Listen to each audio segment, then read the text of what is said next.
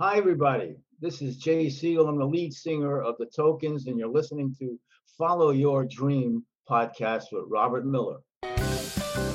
Everyone has a dream. Robert Miller is a musician who had a dream to become a rock star. He followed his dream and he succeeded. If you're ready to pursue and succeed at your dream, then listen up and get inspired and motivated to take action today. Welcome to the Follow Your Dream podcast. Hi, everybody. Welcome to another episode of the Follow Your Dream podcast with listeners in 200 countries. I'm Robert Miller, your host. My guest today is David Liebert, the rock and roll warrior. He's written an autobiography with that title. He was the co-lead singer of The Happenings, the group that had million-selling hits with See You in September and I Got Rhythm. He went on to several other careers in the music business. He was the tour manager for Alice Cooper and the manager of Parliament Funkadelic and Sheila E. Oh, and he also went to prison for dealing drugs along the way. What an interesting life, huh? We're going to talk about all of this. And in the middle, as you know, I like to do a song fest with my musical guests, where we've picked out a handful of songs that are important in David's career. We're going to play them and talk about them. You'll get the backstories, and nobody else does this in podcasts. And you also know that I like to feature a song of mine underneath the introduction and at the end of every episode. And I always try to make the song relevant somehow to my guest. And my featured song in this instance that you're hearing now is called Hey Jake, from the album East Side Sessions by my band Project Grand Slam. Why did I choose this? Well, David and the Happenings hit the musical motherlode in the 1960s, and Hey Jake has that 60s vibe in spades. So David Liebert, welcome to the Follow Your Dream podcast, baby. Thank you, Robert. It's a pleasure to be here. All right. I wish everybody could see. You got a wall full of gold records behind you. I mean, we only do the audio. We don't do the video on this podcast. But I mean, it's quite impressive, okay? Well, hopefully I won't have to smelt them down someday. That's right. Are they made out of pure gold, by the way? That's a good question. When I got my first gold record, it was a single of See You in September and the Happenings. I guess I was crazy one night and I decided to break the frame open and put the record on the turntable to hear it. Well, it turned out that what it is, it's not really, it's gold colored plated. And what it is, it's a gold colored plated master of the, what printing presses used to use, and I suppose they still do, to stamp the record, Right. In plastic.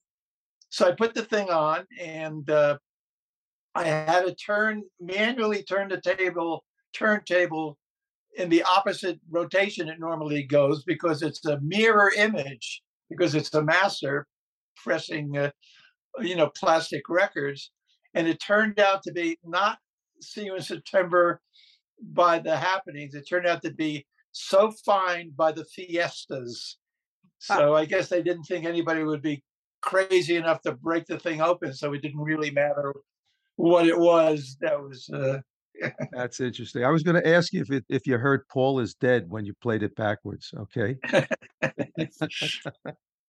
All right, for anybody that doesn't know, there was a time when everybody thought that Paul McCartney had died and that everybody took out the records and there were all kinds of these images and stuff in the records. But of course, that if you wasn't played true. it backwards. That's right. That's right. So, that's so interesting. I did always wonder whether these gold records were real records or not. And I guess they were, but they weren't necessarily the one that you got the award for, huh? Well, they threw your label on it, and they figured that should be enough to convince somebody that was the record was. Till I came along, I guess. Sounds good to me. All right, so take us back to the beginning. Tell us how the Happenings came into being. We were a bunch of kids from Paterson, New Jersey, and we used to listen to a lot of doo-wop bands. At that time there were bands called the Paragons, the Jesters, the Diablos. And so we used to hang out in the parking lot of this restaurant that we used to frequent. And we would chirp, we called it. We would be chirping. And what we would be doing was singing these doo-wop songs of these bands. And our main incentive for doing that was it was a great way to meet girls. I don't think any of us were really thinking about making a career of it until we started to realize, hey, you know what? We're as good, or if not better, than most of these bands that we're hearing on the radio. Then we started to take a more serious a look at the whole thing. So I started pounding the streets of Tin Pan Alley, which is a section of Manhattan where there were a lot of music buildings, like the Brill Building. That's the most famous of them all. Right. And these buildings would house various publishing companies, record companies, production companies. If it was a publisher, I would walk in and tell them I was a songwriter. You didn't have a record with you. You were just going in to talk to the guys. Is that it? We had a little demo that we made. Okay. And, you know, if it was a record company, you know, I was in a band. If it was a production company, you know, we had a vocal group, whatever fit the situation. That's what we were. And then I walked into the offices of Bright Tunes Production, which was housed in one of these buildings. And this company was owned by the Tokens. The Tokens were a well-known vocal group. They had a couple of huge hits, The Lion Sleeps Tonight. And I just had Jay Siegel on the podcast. that's right. So I know all about the Tokens. And they liked our little band, and they decided to give me and Bobby Miranda, the lead singer of our group, they gave us a job for $25 a week each. They gave us a little room with a piano in it, and it was our job to write songs for their publishing company, of course. But part of the deal was they also agreed to produce the Happenings in this as the Happenings records, and that's how all that came about. And then I guess the second session we had with them was See You in September, and somehow or other that ended up being number one that summer, and that really gave us, you know, our start to fame and fortune. You know what? Normally I wait a little bit longer, but because you mentioned it, let's play a little bit of it now. I'll be alone each and every night. While you're away, don't forget to write. Bye-bye, so long, farewell. Bye-bye, so long. See you in September. See you when the summer's through. Here we are, saying goodbye at the station. Tell me how you got to that song. Did they recommend it? Did you guys decide to do it? What was the backstory there? We recorded 3 songs. One of them, Bobby and I wrote. I don't even remember what the other one was. And See You in September.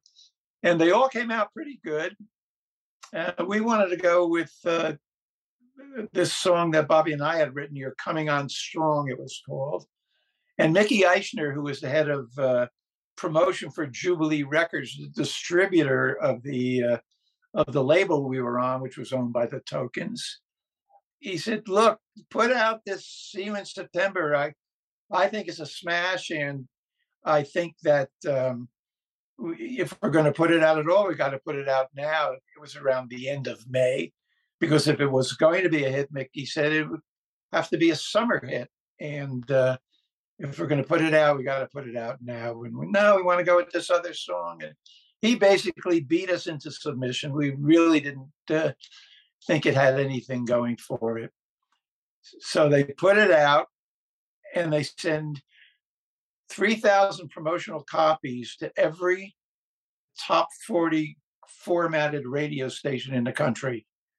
And not one single station decided to play it. So we thought it was just a dismal failure. Oh boy. However, Mickey, whose job very well might be on the line with the failure of this record, somehow or other begged and groveled and got WBCN in Boston, a pretty big station, to give him a 3-week commitment. And then, so they said, okay.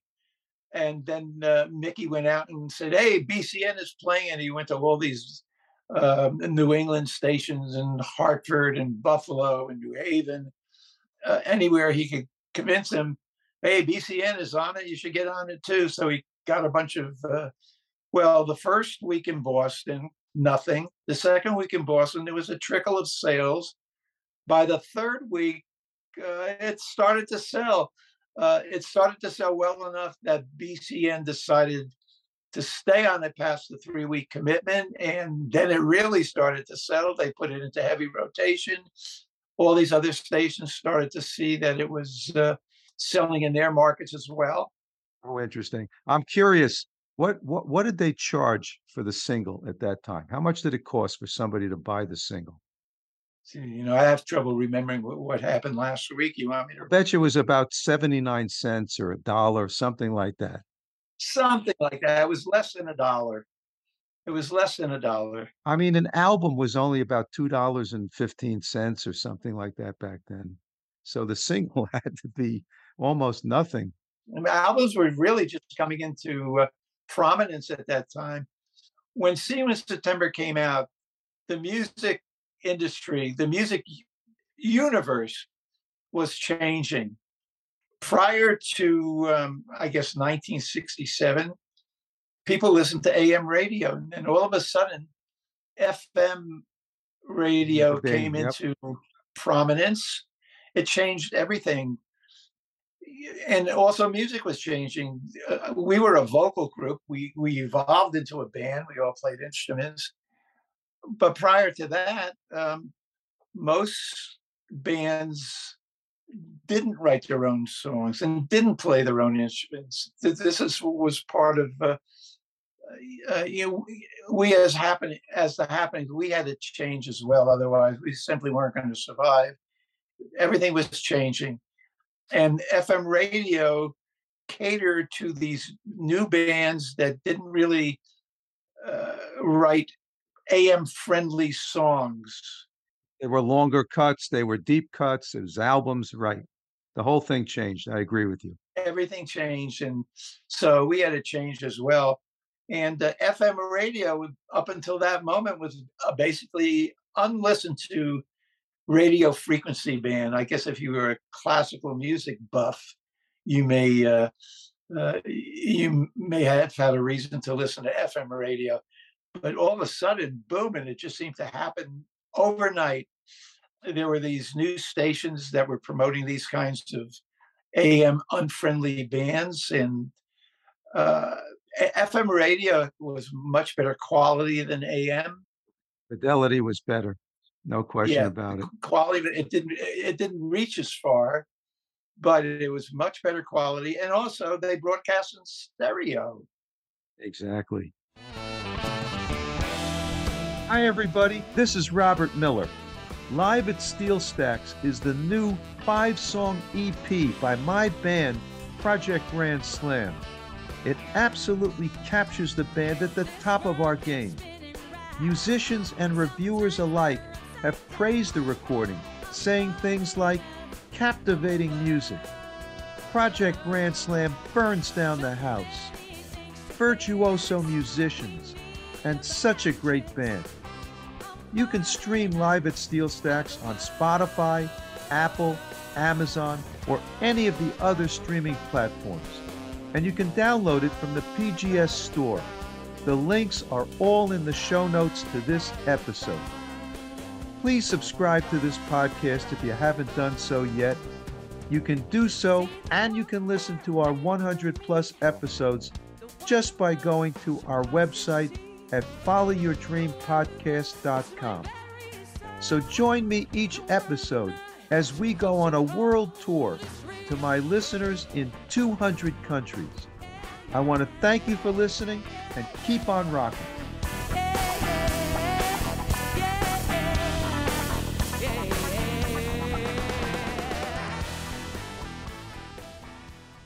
All right, so I'm curious now. You have a big hit. I can't believe 3,000 disc jockeys wouldn't play it initially. Okay. How foolish they must have felt. And then I'm sure almost all of them got on board when it became a hit. Yeah, as soon as it started to make some noise, and especially when WABC in New York finally decided to add it to their playlist, all hell broke loose. By the following week, every single top 40 station in the country had added it. Yeah, I know. I know how it goes there. All right, so your follow-up was I Got Rhythm.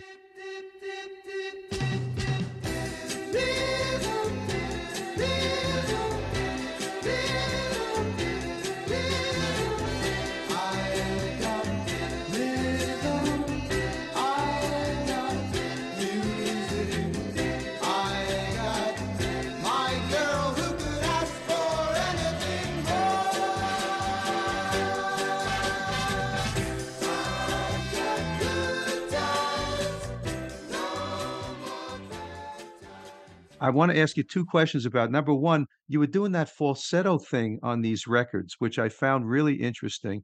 And secondly, why'd you choose that song? Okay. How did that one come about?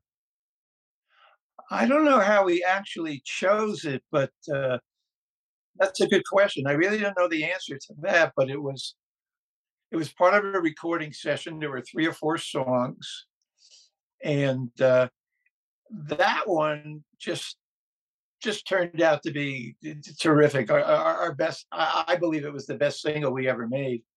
And when we listened to the playback of the final mix in the studio, we all knew it was a smash hit. You know, we had the momentum of 2 or 3 hit records before that, and this was.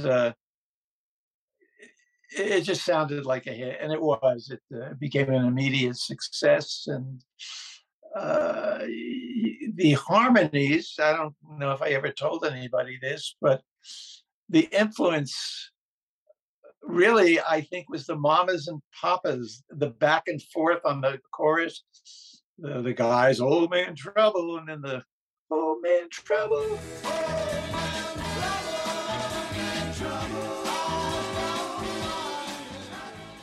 It went back and forth a couple of times. I was influenced, I think, by the Mamas and Papas style of harmonizing. But I did all of the vocal arranging on our records. I had several years of piano lessons, and my teacher had the good sense to teach me chord theory, so I was able to apply all of that to the vocal arranging of the happening songs. And I was influenced by not just the Beach Boys and the Four Seasons, which is obvious, but I listened a lot to bands like the High Lows and the Four Freshmen, Lambert, Hendricks, and Ross, the Double Six of Paris. I was fascinated by their intricate, sophisticated harmony structures. So I try to apply that. I mean, we had a in between "See You in September" and "I Got Rhythm," we had a hit record, "My Mammy," which was an old Al Jolson song.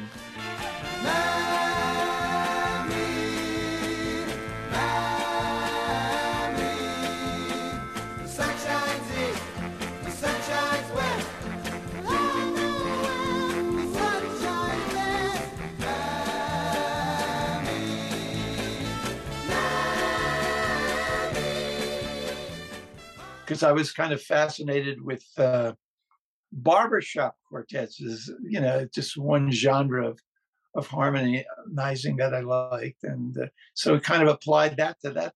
Yeah, that was interesting. I mean, you had it was a different kind of choice of songs for you guys than so much of what was happening at that time. And then you did another song that was always one of my favorites, both by you and also by others, and that is "Go Away, Little Girl," that Goffin and King composition. Oh, yes, I know that your lips are sweet, but our lips must never meet. I belong to somebody else, and I must be true.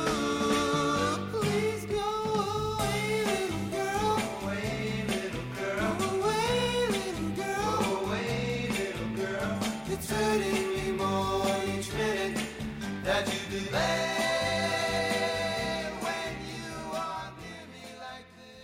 And I was reading up on this in advance of talking to you today. Bobby V had the first release of that song, and it hit number one. Then Steve Lawrence did a remake of it, and his hit number one, and that was the one that I remembered the most. I know that your lips are sweet, but our lips must never meet. I belong to someone else, and I must be true. Oh, go away, little girl. Go away, little girl. And then you guys came in, and then Donny Osmond years later had another re-release of that song. So it's been through the mill, but it was a great song. Yeah, there's nothing like a good song to help you be successful, and obviously that one really had legs. A lot of people had a hit with "Go Away, Little Girl." Sounds good. Okay, I want to ask you about some of the things that you did after the happenings, because you went on to do tour management like for Alice Cooper, which is just wild in comparison to what you were doing for the happenings. And then you had these instances where you were managing these other groups that were just light years away again from the happenings. So why'd you make a switch in your career like that? I think that as far as the happenings were concerned, and I think I mentioned this before, I felt the happenings had to change their musical style, or they simply weren't going to survive. They were becoming passé, and I wanted to apply what we did best, which was our harmonizing techniques, to more contemporary things like what Crosby, Stills, and Nash did, who were just becoming into prominence right at that time. And the other happenings would hear none of it. They felt that their future was continuing to play colleges and nightclubs. And I felt that was the very definition of obsolescence. I didn't want to do it creatively, or I thought it was a bad business decision. So I had decided to leave the band and pursue other avenues within the music industry. I felt that, well, I should mention that we got rid of our manager, our actual manager, very early in all of this, and I took over the management duties and learned a lot about how it worked, dealing with the record company and the booking agencies and all of that. And when I started to become unhappy with the happenings, I realized that I probably have maybe I have a future in the business end. I felt I could manage other bands and do other things. I was pretty sure I couldn't be a happening forever. That was the motivation to leave. But Alice Cooper, I mean, that's about 3 light years away from the happenings.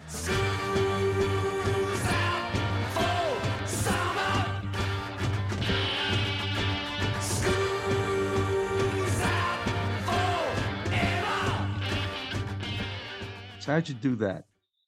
Well, when I left the happenings, I did a few different things. I was the house booker for a couple of clubs in Long Island, and I worked for this woman, Betty Sperber, who was a manager. She managed Johnny Maestro and the Crest and the 5 Stair Steps, and I learned a bit from her. And then I got a job as road manager for Rare Earth, a band from Detroit, and I did that for several months, and that was a pretty cool job. And then one day I got a call from Johnny Podell, who was Alice Cooper's booking agent, and he said that the Alice Cooper band was looking for a tour manager, and I ended up getting the job. And I also thought I'd made the biggest mistake of my life, because I remember that first gig. First of all, I didn't know what I was doing. And Shep Gordon, Alice's manager, said, just observe, you'll get the hang of it. Don't, because I had no idea what I was supposed to do. Were you in charge of making sure that the boa constrictor was fed and things like that? That was just 1/1,000,000th of the job, as it turned out. I thought I made the biggest mistake of my life. My first perception of all this at that first gig was just 30 or 40 insane looking people crawling all over all this gear and equipment. And I said, oh my God, what did I get myself into? But by the end of the week, things started to fall into place. I started to get the hang of it. And I realized that this all was something very special. So it wasn't really the music that I gravitated to. It was the job itself. And I ended up having maybe the greatest mentor anybody could possibly have in the music business, Superman Shep Gordon, who taught me basically everything I know about the business. So much so that I was able to, even after Alice Cooper, have a successful career in music. All right. So I'm assuming that Alice Cooper is, 98% shtick, and he's really not quite the same way as he is perceived on stage. Give me your impressions of what he was like on that tour. Alice Cooper doesn't take himself seriously for one instant. He takes what he does seriously. That's how he makes his living. But he really just wanted to be one of the guys. He's not a prima donna. He's just really a very nice, thoughtful human being. And I think everybody who worked for him killed themselves for him because they simply loved the guy. He was just a great person to work for, and it was all fun, and it was just a terrific situation. Alice and I are still friends today, and I'll go to see him every once in a while when I can. I saw him at the Greek Theater in Los Angeles several months ago, and it's always great to see him and some of the other people I work with, and his lovely wife Cheryl. And it's always great when we get back together again. I think it's fantastic that he's been able to take that persona and make it work for as long as he has. You know better than most people that it's awfully hard to stay relevant and towards the top or at the top of the music industry because things change so rapidly and taste changes, of course. But the guy's been there for I don't know how many years, right? 45 years. There you go. There you go. All right. So tell me about some of the other guys you work for too. He's, Alice Cooper is not perceived the same way he was perceived 45 years ago. They thought he was, a monster who bludgeoned kittens and puppies to death. None of that. I mean, he was far more comfortable playing golf with Perry Como than, anything else. He's just a real sweetheart of a guy. And you mentioned the other people that I work with. Yes. Parliament Funkadelic and Sheila E. You manage those people. Tell me about some of that. Well, George is the reason I'm probably have no hair on top of my head. That was a bit of a what I saw in George was I realized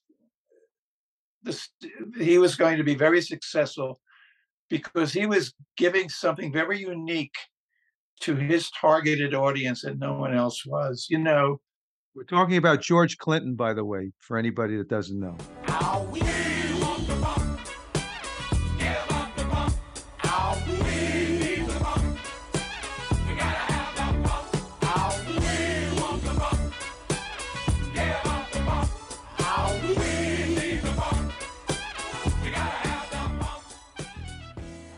George Clinton was the creator and producer of the band Parliament Funkadelic, which was just a hugely successful funk band, probably the most successful funk band there was. I mean, there was a time we were selling out stadiums at some point in his career. And why was he so successful? There was a burgeoning population of middle class and upper middle class African Americans, and their children who were teenagers or college age didn't really relate all of that well to what their parents listened to in terms of music. They weren't into the OJs and that R&B type of thing, and they couldn't relate all that well to Alice Cooper or Led Zeppelin. They needed a music of their own to embrace, and that's exactly what George Clinton gave them. Funk, and it was funkier, druggier. They were able to relate to it, and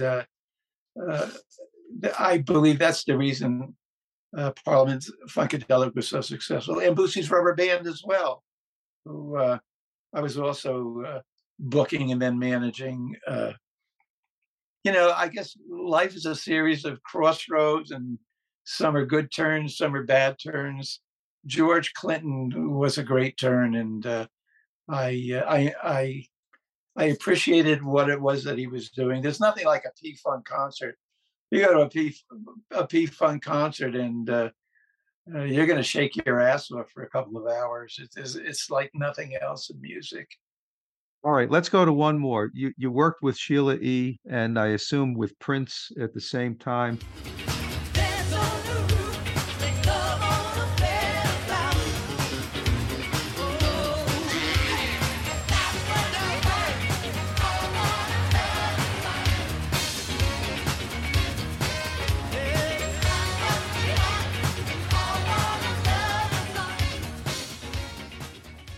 Tell us a little bit about that situation. When Prince was starting to become the huge superstar that he was producing Sheila E., and she was also managed by his managers. And he said to them, listen, you're not going to have time to manage Sheila E. anymore because you're going to be devoting all your time to me. Find someone to manage her. So they went out and got me. I seemed to be an adequate person, and I guess they felt they could kind of have me under their thumb a little bit. And so that's how I ended up managing Sheila E. I was just handed her on a silver platter there, and it was a great experience. It was great to get to know Prince. I like Prince. He was far different than anyone else I really worked with. How so? How was he different? Well, Alice Cooper ruled out of love. Everybody worked really hard for him because they admired him and respected him so much. Prince ruled out of fear. Everybody was afraid of him. Why did he rule out of fear? I don't know. He was sort of very antisocial. He was very awkwardly social. And maybe it was he was small in stature. He was only 5'2". I don't know what the reason was, but everybody walked on eggs around him. But he could be brutal with the people he were, his managers, his band members. He was very nice to me. And I think the reason is that he knew of my history with George Clinton, someone that he really idolized, and that I had worked with Alice Cooper. And my guess is that he just didn't want to look like a jerk in front of me. And it's funny. I mean, I like the fact that Prince even cared what I thought about him, but he didn't. We got along well, and of course, nice? He was just incredible talent. He was an interesting guy. You've had quite an interesting career here, David. We've been speaking here with David Liebert. We started off with The Happenings, then he went on to Alice Cooper, then he went on to Parliament Funkadelic and Sheila E. and the whole thing. Quite a career in the music industry, really interesting. And I thank you so much for being on this podcast. It's my pleasure. Thank you, Robert. And he's got a book that's out called Rock and Roll Warrior. Okay, so everybody got to go out and take a look at that book. And now I want to play again the song that we started off the episode with. It's my song called Hey Jake. I want to thank you all for listening, and we will see you in the next episode. Thanks for listening to the Follow Your Dream podcast. Make sure to subscribe, rate, and review the podcast so you don't miss another inspiring episode. You can connect with Robert at followyourdreampodcast.com. And you can hear more from his band at projectgrandslam.com and at thepgsstore.com.